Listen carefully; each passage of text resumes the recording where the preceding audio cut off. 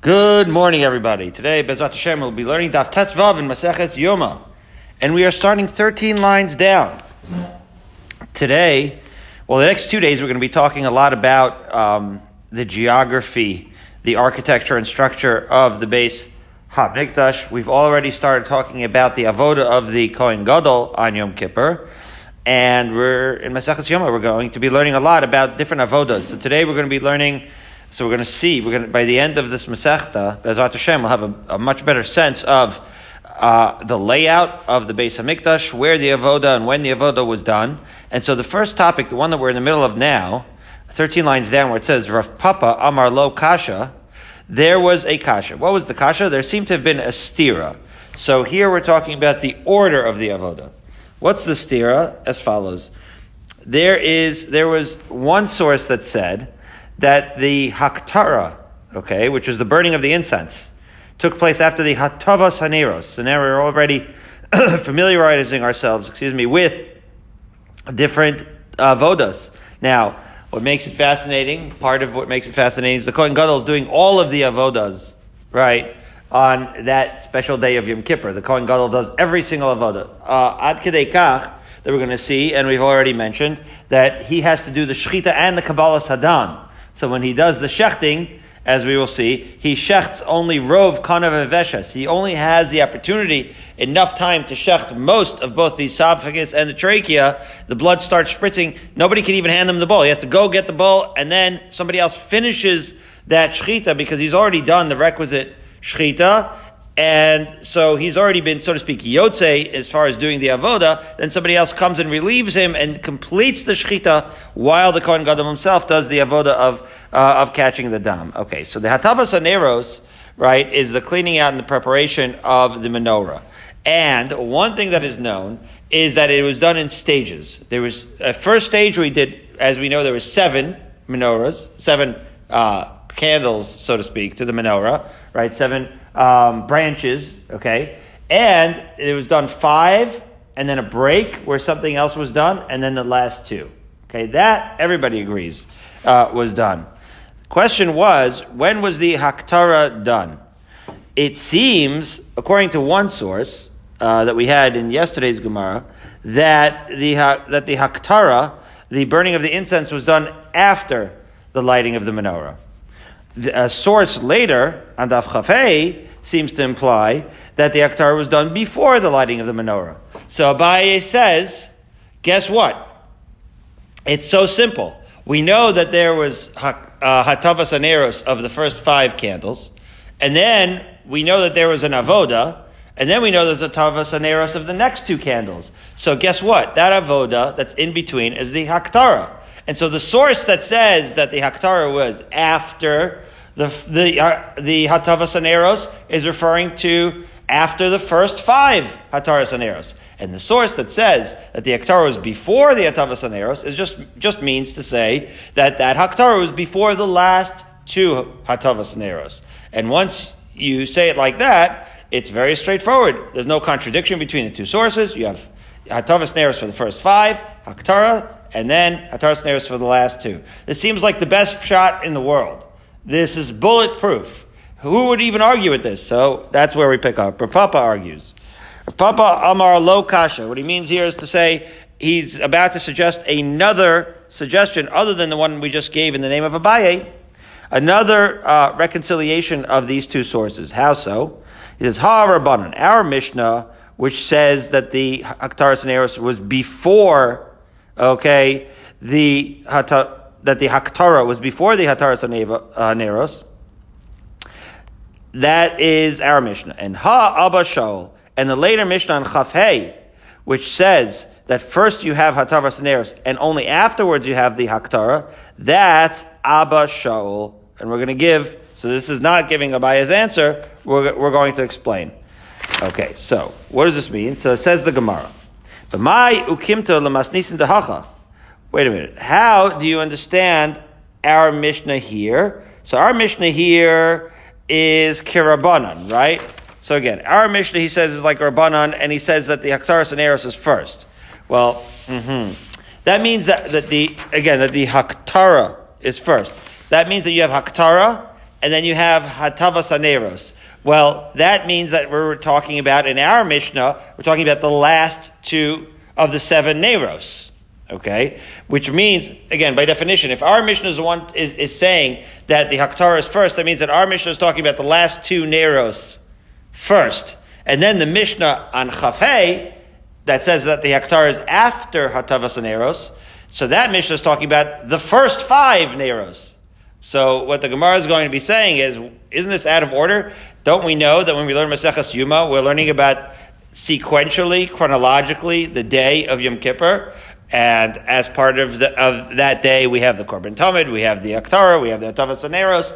Why then, if that's the case, why, Rav Papa, would you suggest that the Mishnah would first talk about the last 2 Neros, then talk about the Haktarah, and then talk about the first 5 Neros? Isn't that, in fact, out of chronological order? That's going to be what the Gemara is going to address that in response to Rav Papa. So let's see. Again, the Gemara says, "B'mayu kimta lemasnisin tahacha." So how have you said that our Mishnah goes? K'Rabbanan, right? Like Rabbanan. Okay. So that would be, right, that would be a situation where the Hatavas Haneros is after the Haktarah, which is the last 2 Neros. Then Payes be'Abba Shol. And later in the Mishnah, this what's Payes? It's the lottery. We're going to be discussing it on Chafei. And so when it says Payes here, it's referring to that Mishnah on Chafei. And that you're saying is like Abba Shol, right? Which is talking about when the first 5 Neros are being cleaned and prepared, and then the Haktarah is being done. So it says the Gemara, Ema Seifa. Let's look at the Seif of that Mishnah. That's not exactly the Seif of the same Mishnah. It's just a little bit later in Yoma. Sometimes Seifa doesn't mean the same exact Mishnah, but a little bit later. So this happens to be 6 blot later on Lamed Aleph. It says over there, Hey viu lo satamid. Okay, so let's see what it says there on Lamed Aleph. It says, first of all, they brought the Korban Tamid to the Kohen Gadol, which means they brought him the animal. He's about to shecht it. Then Kratzo. Kratzo is what we were referring to before. That's when the Kohen Gadol shechts the animal. Now, the reason the Lashon Kratzo is used over there is, as Rashi explains, is because he's Chatach bo hechsher shchita, berov shnaim. Rov shnaim is rov kanav veshes, meaning this is the unusual shchita that the Kohen Gadol, that with the aforementioned shchita we just said, where he can only do most of it, but not all of it because he doesn't have time. So Kratzo is the Lashon used for that kind of shchita. Unusual shechita. So basically, they bring in the animal. He mostly shechts it, and then umerek acher shechita al yado. That means that another kohen has to go and complete that shechita for him. And then after that shechita nichnas lahaktir es haketoras. Then he goes in. The kohen gadol goes in to burn the incense ulehetiv es haneros, and to prepare the neros. So wait a minute. That has to be like the Rabbanan, right? In other words, there he's certainly doing the Haktir HaKataris and then being Meitiv the Neros, right? There the Kataris is being done before the Neros. So that means that Hemshech, right? In other words, if you look at Chaf Hey, then you could say maybe there it sounds like it could be Abba Shol, right? Because if you look at Chaf Hey, it says that first you do the Neros and then the Kataris. And you say, okay, so that's according to Abba Shol. But if you just keep going a little bit more in the Mishnayos, a little bit later, you see that you do the Ketoris and then you do the Neros. And that has to be like the Rabbanan. So if that's the case, so then it sounds like, says the Gemara, As on the Rabbanan, Reisha v'Seifa Rabbanan, Umitziyasa Abba Shol. Now our Mishnah follows the Rabbanan. This last portion of the Mishnah that we're quoting in Lamed Aleph follows the view of the Rabbanan. So if the pshat is, as you say, Rav Papa, that that in Chaf Hey we're talking about the position of Abba Shol, it's going to turn out that part of the Mishnah is according to the Rabbanan, and then the middle part is according to Abba Shol, and the last part is like the Rabbanan. Why would you do that? Why would you confuse everybody by having Mishnayos like go back and forth like the stripes on a zebra, alternating the positions of Rabbanan and Abba Shol? That's unwieldy and confusing. So the Gemara responds, Amar lach Rav Papa, that Rav Papa would have said, apparently this was not a recorded conversation, but Rav Papa could say, in Reish of a Sefer Rabbanan, Umetziyasa Abba Shol. Amazingly, for Rav Papa, this is not problematic. That it could be that the Mishnah was written in such a way where the bookends were the Shita of Rabbanan and the middle was the Shita of Abba Shol. To this, the Gemara has to ask, wait a minute. Rav Papa must have a compelling reason not to go with Abaye. Abaye makes so much sense. Why is Rav Papa going with this unusual construction of authorship of the Mishnah, right, when he just has the pshat of Abaye that makes so much sense? Says the Gemara in the middle of Tesvav and Aleph. Bishlema Abaye Lamar Rav Papa. We can understand why Abaye rejected Rav Papa, right? Because Reish of a Sefer Rabbanan Mitziyasa Abba Shol Lo Moikim La. He doesn't like this construction. Why would you want to have the Reish of a Sefer to be like the Rabbanan in the middle, like Abba Shol, as we've said? And Rashi even strengthens it by saying, aside from the fact that the chronology is out of order. Rav Papa my time Amar Abaye. Now we're getting to the point. Why would Rav Papa reject Abaye? Abaye made so much sense. He says, one is before, so this is where the chronology comes in. Rav Papa, why would he say not like Abaye? That one's referring to before the Tavas and Eros, the Aktar, one's referring to the after. It was so clean. Why do we go and say that the Mishnah has multiple authorship? So the Gemara says, Amalach Tana Bereisha Tavas Shtei Neros, V'Hadar Hatavas Chamesh Neros. That's where the chronology is pointed out.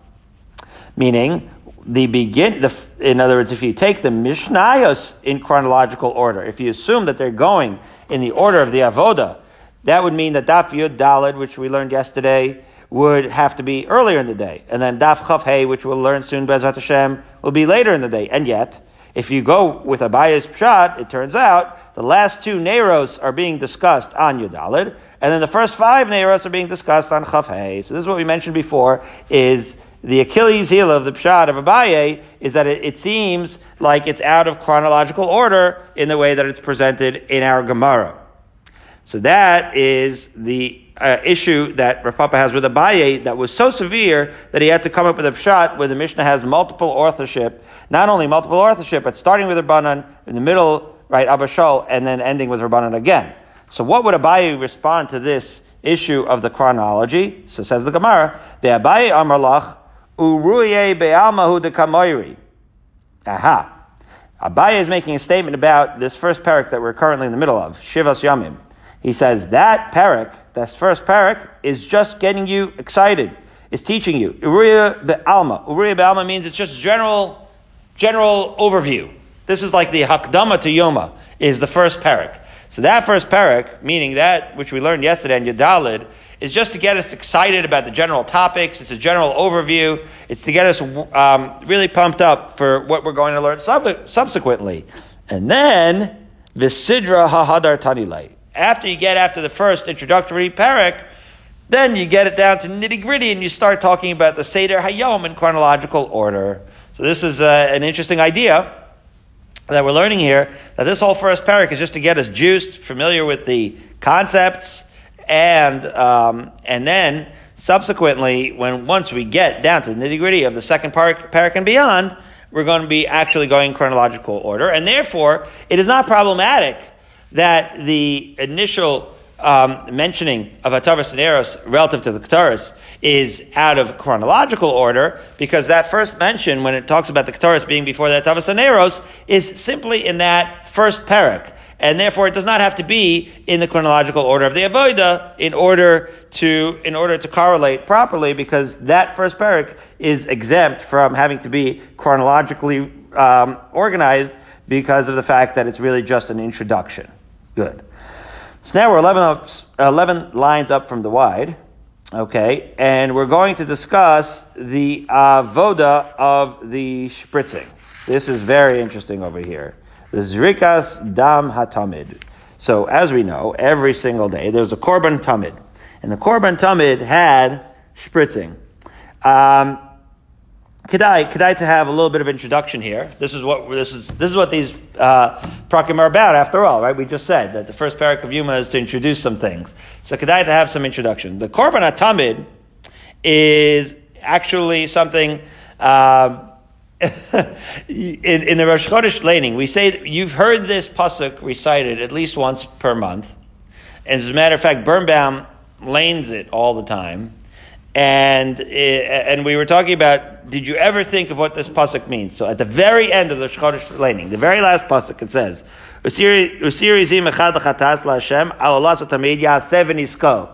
Barry, how do the Yekas lane this?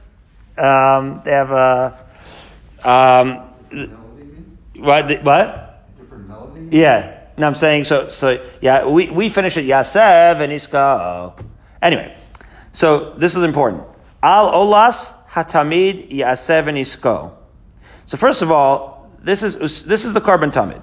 First of all, just to understand, this is not just Yom Kippur. We're talking about the Korban Tamid every single day. That's number one. Happens to be the Kohen Gadol does all the avodos on Yom Kippur, so he's doing it right on Yom Kippur also. So now we're going to learn something about the Korban Tamid. So it's Kedai because we're going to be bringing it soon, God willing, every day.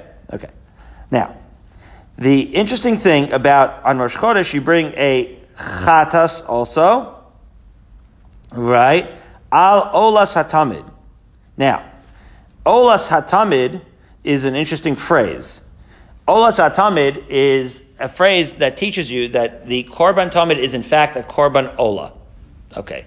Now, we already talked about some of the differences between an Ola and a Chatas.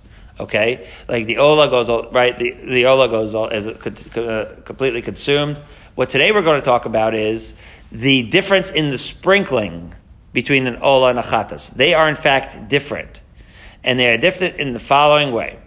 When you have a Korban Ola, you take the blood and you spritz it on the corner of the Mizbeach, such that you have to do two corners of the Mizbeach, and they have to be diagonally opposite each other, because in those two sprinklings, you only sprinkle twice, and in those two sprinklings, when you are sprinkling on an Ola, you are covering all four walls, right? Because each one is being done at a corner, right? We'll see which corners they are, but let's, for argument's sake, take the ones that actually you end up doing, which is the northeast corner. You sprinkle it on the northeast corner so that it spritzes both on the north and on the east. So now you've covered the north and the east. Then you go back to the south, you go around the ramp, and you go to the southwest corner. And when you go to the southwest corner, now you sprinkle it on that. That's called Achas Shehi Shtayim. Right? Now we're really getting into the Yom Kippur Musaf mode. Achas Shehi Shtayim means two sprinklings on each one, right? Would be when you sprinkle it on one corner and therefore cover both walls. Then you go to the opposite diagonal corner, you sprinkle it again on one corner covering both walls, altogether totaling Shtayim Shehem Arba, right? Which is to say two sprinklings that cover four walls. That's what that means. That is an Ola. When you bring a Korban Chatas, in contrast, okay, what you do is you sprinkle a Shtayim Shehem Shtayim. So, and then Shtayim Sheil Shtayim. So you could go to the same corners, the northeast corner. You'll sprinkle it, but you'll deliberately sprinkle it on the north and on the east wall separately. And then you'll go and you'll do it on the south and on the west wall separately. Do the same thing over again, just separately? The Gemara is going to bring this up. The Gemara is going to bring that up, because what's happening here in the pasuk is again, you look at this last pasuk that you say in Rosh Chodesh. You bring a chatas laHashem al olas hatamid. So what does al olas hatamid mean? That you sprinkle the blood of the chatas? Andrew's asking, what are you doing? Are you going to sprinkle the blood of the chatas on top of the blood of the ola? So we're going to see. This is a hybrid korban that we're going to bring, and that's going to be the question. It's a chatas al olas hatamid. So it's a chatas in a way, it's an ola in a way, and how does that manifest in the spritzing? Because again, if it was only an ola, you'd only do two sprinklings, would equal a 4. If it was only a chatas, you would do 4 sprinklings that equal 4. They would be on the same parts of the wall, but you'd be doing 2 and 2, right? Shtayim shel shtayim and shtayim shel shtayim, which equals arba shehem arba. Right, as opposed to the Ola, which would be Shtayim Shem Arba. And it, yes, would be on the same parts, as Andrew points out, of the wall where the blood ends up. But not exactly the same part, because there's one more nature I didn't tell you yet that the Gemara is going to say, which is that in the Korban Ola, it has to go on the base of the Mizbeach, okay?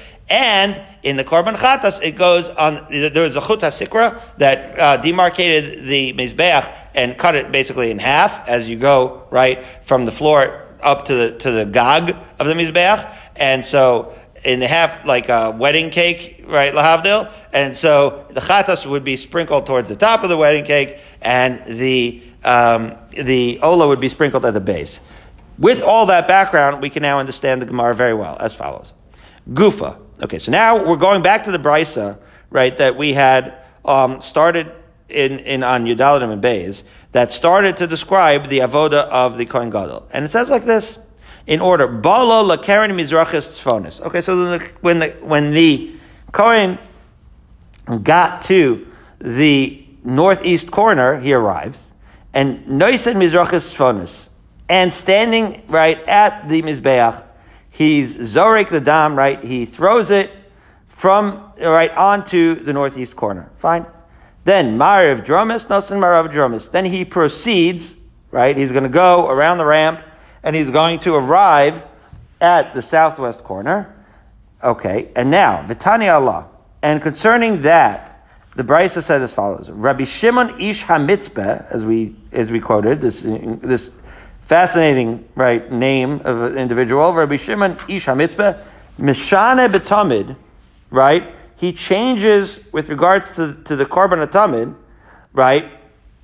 And as follows. Now, this is every Korban Tamid, he says, and this is where it gets really interesting. Because as we said, the Korban Tamid is different than every other Korban Ola. Because the Korban Tamid has the pasuk that says, Isir izim echad chatas lashem al olas hatamid. It has aspects of chatas and aspects of ola. And that's why Rabbi Shimon Ish HaMitzpeh took the actual sprinkling and treated it like a hybrid situation of an ola and a chatas as follows. He says the following, that Shimon Ish HaMitzpeh, he changed the sprinkling for the Korban Tamid as follows. He says, Bala lakaren mizrachas tzfonis, nosin mizrachas tzfonis.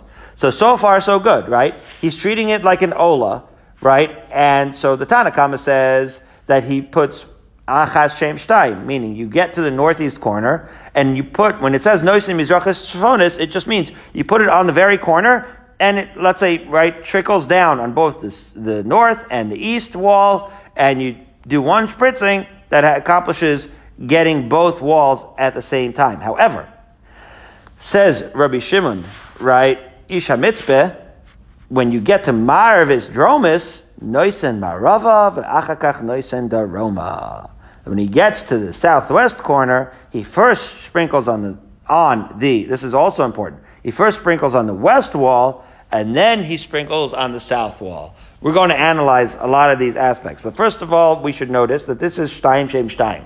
This is like a chatas, where he's doing two sprinklings for the two walls as he gets there. What emerges is a fascinating hybrid approach to sprinkling that you don't see in any other korban of Shimon Ish HaMitzpeh, where it's like an ola when at the northeast corner, and then treated like a chatas at the southwest corner. And it's also significant that it's first the west and then the south. That is an indication of the direction that this Kohen is going. So, let's see. Says the Gemara, my time of the Shimon Ish HaMitzpeh. Why would Shimon Ish HaMitzpeh have it be like an ola for the northeast corner and like a chatas for the southwest corner? So, Amar Rabbi Yochanan Mishum Chad Devei Rabbi Yanai. Birnbaum was impressed at how flimsy the source was. Rabbi Yochanan heard it from a guy in Rabbi Yanai's Yeshiva. Amar Kra, Usir izim echad lachatas. This is the pasuk that we were quoting. LaHashem. Al olas hatamid yasev v'nisko. We've heard it so many times. Did we ever think of what it means? This is talking about the Korban Tamid. And it says that the chatas should be al olas hatamid. That this, in some ways, the fact that it's a chatas is superimposed, so to speak, on top of or made into a hybrid with the Korban Ola. Says the Gemara. Olahi. Now, the Korban Tamid everybody knows is a Korban Ola. That nobody would disagree, because that pasuk says it's Olas Hatamid. So everybody knows that the Korban Tamid is treated like a Korban Ola. That's what it literally says. However, V'amar Rachmana Aved B'maisa Chatas.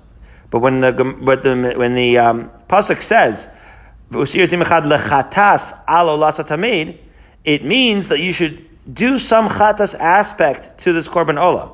Ha-ketzad, how does this flavoring of chatas, so to speak, manifest itself in this korban ola satamid? In the following way, nosen achas shehi shtayim, kamaisa ola. When you're in the northeast corner, you should do achas shehi shtayim, like one sprinkling on both walls, and then shtayim shem shtayim kamaisa chatas, and then later you should do shmir it deliberately on each of the walls like you would for a chatas. And that is the source, right, of Rabbi Shimon Ish HaMitzpeh. This is the way of combining the chatas elements into the korban olah of the tamid. So to that, the Gemara says, well, why was that the only way that he could figure out to do it? And we're going to talk about the different combinations. Why is he starting with achas shehi shtayim and finishing with shtayim shehi shtayim? Why is he doing it in this order? Why is he doing it dafka these corners? We're going to get into it as follows. And why, he asks Andrew's question, why not just do both, superimpose one on the other? Who would say not? So that's the next question. The first question is, of course, Andrew's question. Gemara asks, V'litein shtayim shein arba. Okay, so treat it like a regular korban ola, right? Do the two corners, and it'll be shtayim shel arba. Cover all four walls with two corners, kamaisa ola. And then ve'arba shein arba, kamaisa chatas. And then go back and spritz the blood again like it's a chatas. So wouldn't that be the perfect manifestation of a chatas Hashem al ola satamid? It almost sounds like exactly what the pasuk is trying to tell you. This is, I think, what inspired Andrew to say this. Do it like an ola, and then al ola satamid, literally just spritz it on top of it. That's the perfect expression of that pasuk. To which the Gemara says, yes, perhaps it would be, but we can't do that. Why? Because lo matzinu damim shemechaprin v'chozrin umechaprin. In all of Hilchas Korbanos, we never see a double spritzing on top of one on top of the other. In other words, you never shecht an animal and then spritz it on the mizbeach and then go back and re-spritz. We never do double coating. It's not like a paint job, Andrew. You can't just do a coat of blood and then another coat of blood. Okay? That never happens. So that's not an option. Okay, so the Gemara says, so okay, so you're telling me that you never do that, but do you ever do a hybrid where half of it is ola and half of it is chatas? That you also never do. So once you're already making an exception, you're making this a singularly unique type of korban, so why don't you just do Andrew's suggestion and superimpose? Why are you choosing, right, preferring to do the hybrid approach as opposed to the superimposition approach, what I call? Okay, so says the Gemara, no. Ela al korchan hikishan al kasuv. Rather, we have to say that the pasuk is forcing you to say, right? Because it says korban, right? Chatas al ola satamid. So the pasuk is forcing you to say that there's some sort of amalgamation of the chatas and the ola. So hachanami bal korchan hikishan al kasuv. So say, okay, so since you have a force in the pasuk that's actually forcing you to put together this chatas and the ola, so then the pasuk is making an exception. This is just an extension of this of the question. It's just strengthening the question, saying you have a gzeras hakasuv basically that tells you that this is going to be a unique korban. So let it be unique in the application of the blood in a superimposed way, not just, as opposed to a hybrid way. What has made you choose one over the other? It says the Gemara, Hasam pisuk matanos be'almahi. This is the Gemara's way of saying that when you talk about putting one on top of the other, that is such a deviation from the way we do things that we would never do that. In other words, we use some degree of svara, I guess you could say, that we never would superimpose blood on top of blood. We never do a double coating of this spritzing. We would never do it. But this splitting it up and saying that this half of first half is going to be an ola and second half is going to be a chatas, it's a smaller deviation from the standard ola service, what Birnbaum calls, it's still within a standard deviation. Which is, in other words, it's not as big of a difference. It doesn't really take you that far off field from the usual way that we do avoda, and therefore it's not fundamentally that bad. It's just a little bit of a splitting of the last hazah. And so we know we have a directive from the Torah to somehow combine the chatas and the ola. So this way, right, of Shmuel Rav Shimon rather, this way of Rav Shimon Isha Mitzpeh is actually like the least deviant way. In other words, it's the least violating what we always know, right, about how these korbanos are done, and therefore that's why he's suggesting it to do it in this way. In other words, the hybrid is not so bad, but to superimpose the blood of the chatas on top of the blood of the ola would be so far off field of what we usually do with korbanos that we would never even consider that. Even so, when we take this gzeres hakasav, we take that uniqueness into a hybrid where the first part is ola and the second part of chatas, as opposed to a superimposition. That's what the Gemara is saying here. Now the Gemara asks, okay, Rav Shimon Isha Mitzpeh, v'neisav achashi shtaim lamata, kamaisa ola, and shtaim shem shtaim lamala, kamaisa chatas. This is okay. All right, Rav Shimon Isha Mitzpeh, we'll start with the ola, and we'll do the southwest corner like it's a chatas. We'll accept that. But if we're going to do that, then let's do that all the way. Let's do the ola part on the base of, right, let's spritz that dam right on that base of the mizbeach as we do for all the olas. And then, when we do the 2 sprinklings on the southwest corner, right, let's spritz those on above the chut hasikra, kemaisa chatas, as we do for all korbanos chatas. So as we said before, a korban chatas gets it above the chut hasikra. A korban ola gets it on the base. So if we're really doing a true hybrid, where the first part is an ola and the second part is a chatas, then why do we sprinkle all of them on the base as we do? Right? This is, we happen to know that the procedure for the korban tamid is that the first achas shtaim is on the base, on the northeast corner, and then later, the shtaim shtaim is also on the base, on the southwest corner. So if they're both on the base, why isn't the second one that's on the southwest corner, why isn't it being applied on the above the chut hasikra the way a normal korban chatas would be? So to that the Gemara answers, Lo matzinu damim shechetzin lamala v'chetzin lamata. Well, just like before we said, you never find double coating of blood. The other thing you never find is blood on top and blood on bottom. In other words, every korban must have, right, anytime you do a korban, then the zrikas adam for that korban is always going to be consistently either below the chut hasikra or above the chut hasikra. There's no such thing as having a korban where it's part of it of the sprinkling is on top and part of the sprinkling is below the chut hasikra. So we're learning so much. Did you know that? I did not know that. That's amazing. Okay. All right. So now the Gemara said, so and again, this is, the fact that we do it all below is a reflection of the fact that really the tamid is the korban ola, right? It's olas hatamid. But it has some elements of chatas in that we split the second sprinkling into 2. But as far as everything else, it's a korban ola, and therefore it's going to be on the base. Fine. And the Gemara asks, below, you never find any sprinkling, and one's above and one's below the chut hasikra v'hatznan. We learned the Mishnah in Gimel. Hiza mimenu achas lamala v'sheva lamata. Right? That the Kohen Gadol sprinkles some blood one time above and 7 times below. That certainly seems like sometimes it's above and sometimes it's below. Right? This is one of the Yom Kippur, right? Towards the Kaparas, right? Where it says, the pasuk says, "V'lakach midam hapar v'izabetz b'al pnei hakaparas kedma l'fnei hakaparas yazeh sheva pamim." Right, and in that it says that some of it landed above and some of it landed below the chut hasikra. So there we do have an example. So if once we have precedent, why don't we make the second half of this korban tamid be above the chut hasikra as most normal korban chatas would be? Says the Gemara, no.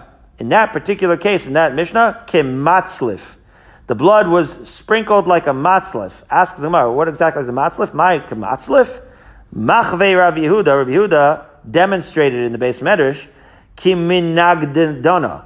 It's like a whipping motion. So I said to Birnbaum, Jackson Pollock lahavdil. He's just taking a brush from 10 feet away and just spritzing it on the canvas. So some of it comes above and some of it comes below. And you call it art, right? Because, does he know exactly where it's going? Let's see this Rashi, this very first wide line in Rashi. Dam ola nisan lamata mechut hasikra v'dam achatas lamala. Dam ola. Right, the dam of the ola is going below. V'dam achatas lamala v'kevan dehach. Right, masne b'sraisa mafsekas mishum ma'isa chatas avida Did I go v'nesev achas? No. Kamatzlif. Over here, he says, where he said matzlif? Oh, no. So let's look at the fourth wide line. Kimignagda. Kishliach bezdin hamake bertzua zu lemata mizu she'enu make b'makom echad v'loshen matzlif lo nodali. Right, this is the fourth wide line in Rashi down there. The third line from the bottom. Basically, he's saying that kishliach bezdin hamake bertzua, right, a whipping motion, right, whipping it down. She'enu make b'makom echad v'loshen matzlif lo nodali. Amazingly, Rashi, Birnbaum points out, Rashi here seems like unplugged on Maseches Yuma. He has a lot of, and I heard from this guy, and this I don't know, and it seems like Rashi, this is like Rashi catching the Rav at Shal Shudas, you know what I mean? Like, very intimate and more conversational. I don't know if it's true, but Birnbaum is feeling Rashi more intimate here in Maseches Yuma. Be that as it may, Rashi doesn't know what the word matzlif means, but he's pointing out what we said, which is it's a whipping motion, and therefore that's why it's spritzing up and bottom. So just to get back to realign our thinking here, what's being discussed here now is that there is a scenario where it does spritz to the top and bottom, but it's not deliberately placing on top and below the chut hasikra. It's just that's one spritz, and some happens to land above and below. That's different. That doesn't mean that we're deliberately placing above and below, and therefore we still don't have a precedent for that, which is why we have to keep the korban tamid consistently below, because that we're placing it more deliberately, and therefore they both have to be below chut hasikra, namely on the base of the mizbeach. Okay, so then the Gemara says below. There still we don't have another. So maybe that's not an example. We have another example. Vatnan, and we learned in the Mishnah. We're going to learn soon on Nun Ches. Hizami menu al tarosh mizbeach sheva pamim. The Kohen Gadol would spritz onto the Mizbeach Hazav 7 times. Why does it say he's amen al taharo? What's al taharo? So the first assumption is that taharo means lava palged Mizbeach, that the taharo means the midpoint of the Mizbeach. Kid the amre inchi, why does taharo mean midpoint? Because the word taharo has meant midpoint in the past. Where is that? Because they say tahar tihira. This is what they used to say in Yom Kippur, that the purity of the day has arrived. What's the purity of the day? Tahar tihira means we've become, right, purified in the sense, because tahara means the brightest part of the day. Namely, there is some sort of reference to tahara being high, and with regards to the point of the day, it's when the sun is what we call high noon. High noon, right, it uses the word tahara, as the Gemara says, hu palga de yoma. That tahara is referring to high noon. So once tahara is referring to high noon, it means that it's referring to the midpoint of the Mizbeach. And once it's referred to the midpoint of the Mizbeach, it means that is where you're shooting for when you're doing the Hazaz. You're trying to hit the exact midpoint of the Mizbeach. Right? So that's what Rashi says. That's the very last Rashi on Tes Vav Amud Aleph. It says, Tihara, Tzaharaim Palga de Yoma, right? That high noon is the midpoint of the day. And therefore, tahara must be meaning the midpoint of the mizbeach. It says, "V'keva desheva hazos umaza ef shal etzamtzem shloim hen lo l'mala v'lo l'mata." Rashi says that he's explaining that when we're saying that you're aiming for the exact midpoint, not everybody's great at darts, so to speak. You can't exactly ef shal etzamtzem. You're not going to hit the midpoint every single time, and therefore, some of them are going to go above, some of them are going to be below. So this is another example of where some of them are above and some are below the chut hasikra. So therefore, and again, the extension would be that therefore the korban chatas that we have, we should do above the chut hasikra. To which the Gemara replies, Amar Rabba Bar Shila, lo. No. And it's easy to understand what the issue here is going to be. He says, Agufei de mizbech, that the blood there is, so he's giving a different shot of what tihara means.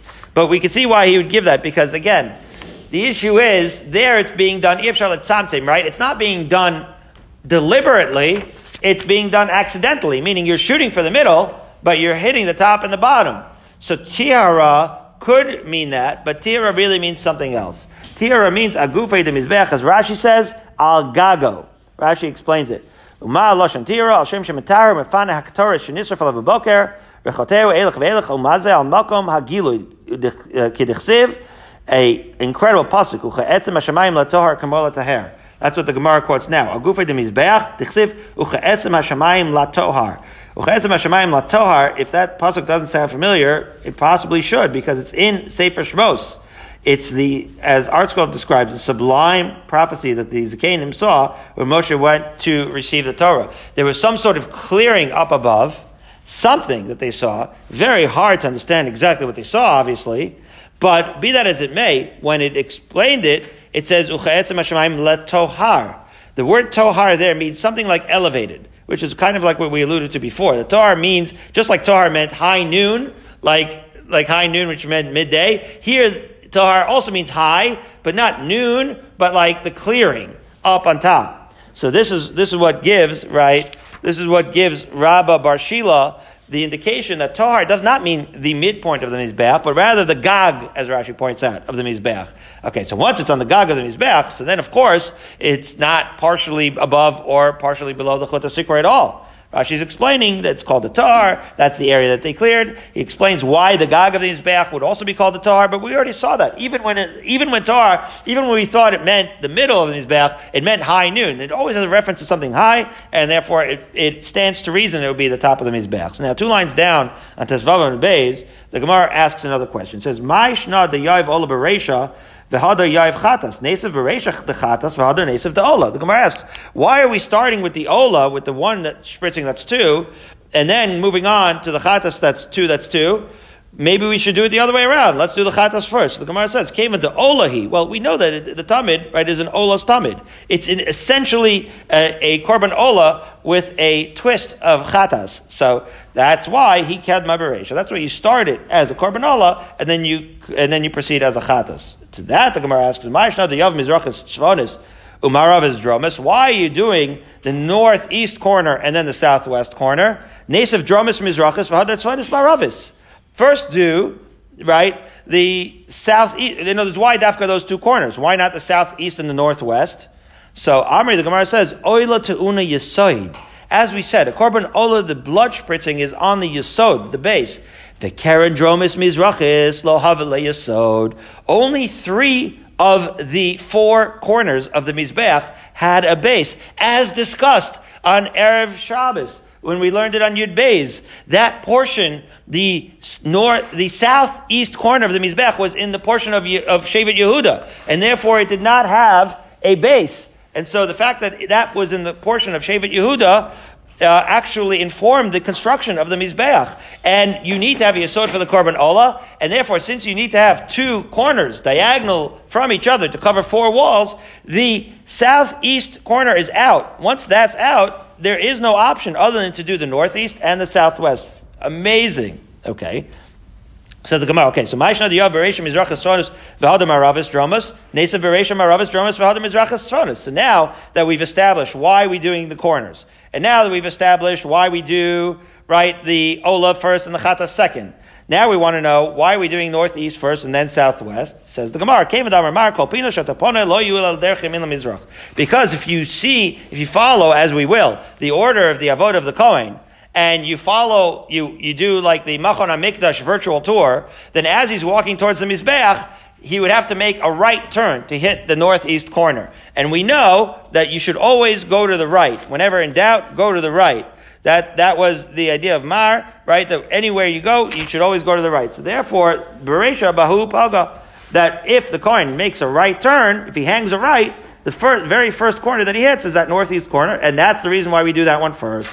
Okay, and then the Gemara asks, finally, one last question. With this, we'll close, and then we'll have all new stuff tomorrow. By the way, tomorrow and the next day is all the blueprint of the Beis HaMikdash, where the lishkos are, where the different things are. Fascinating. Short dapim, but fascinating dapim in terms of it's going to feel like korban, like a Maseches Tamid and Midos. Anyway, but just finishing up this fascinating topic. So it says, so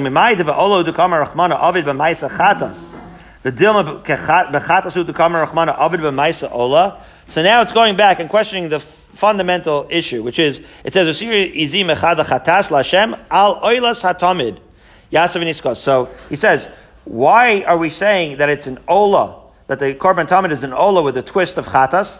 Maybe it's a korban chatas with a twist of ola. So I would have said Look at the pasuk, and in fact, the Gemara answers that. It says, "Lo salakadaitach." That shouldn't enter your mind. Dichsiv al olas hatamid yasev nisko. It literally defines the korban as an ola by saying that the korban tamid is an olas hatamid.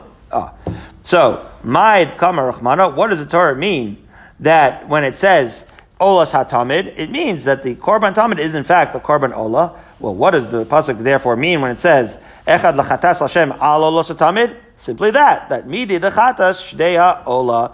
Take the application of chatas and superimpose and put it on top of the ola, which is the korban hatamid is not a korban chatas with a twist of ola, even though it is a hybrid.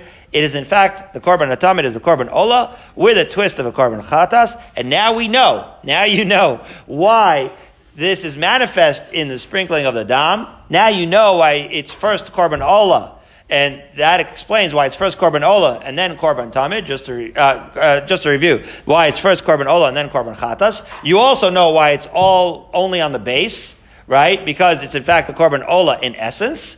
You know, therefore, based on the fact that it's on the base, why it can only be on the northeast corner and the southwest corner. And you also know, based on the principle of move to the right first, why you start with the northeast corner and then finish with the southwest corner. And then you also know why we chose to do a hybrid instead of the superimposition notion of Andrew, because of the fact that it's less of a deviation from the norm to first do achas sheishtayim in the northeast corner, like you would do, and on the base, like you would do with any ola, and then shtayim sheishtayim, albeit on the base, like an ola, but shtayim sheishtayim, which has the element of a korban chatas on the southwest corner. And it is in this Beis HaMikdash where we'll continue tomorrow. May we get to know the blueprints and then actually see it b'mher b'yameinu. So we finish with 12 lines up from the bottom, Tesvav and Beis, and like I said, the next 2 days are relatively short, so we'll be able to do all that construction Beis HaMikdash.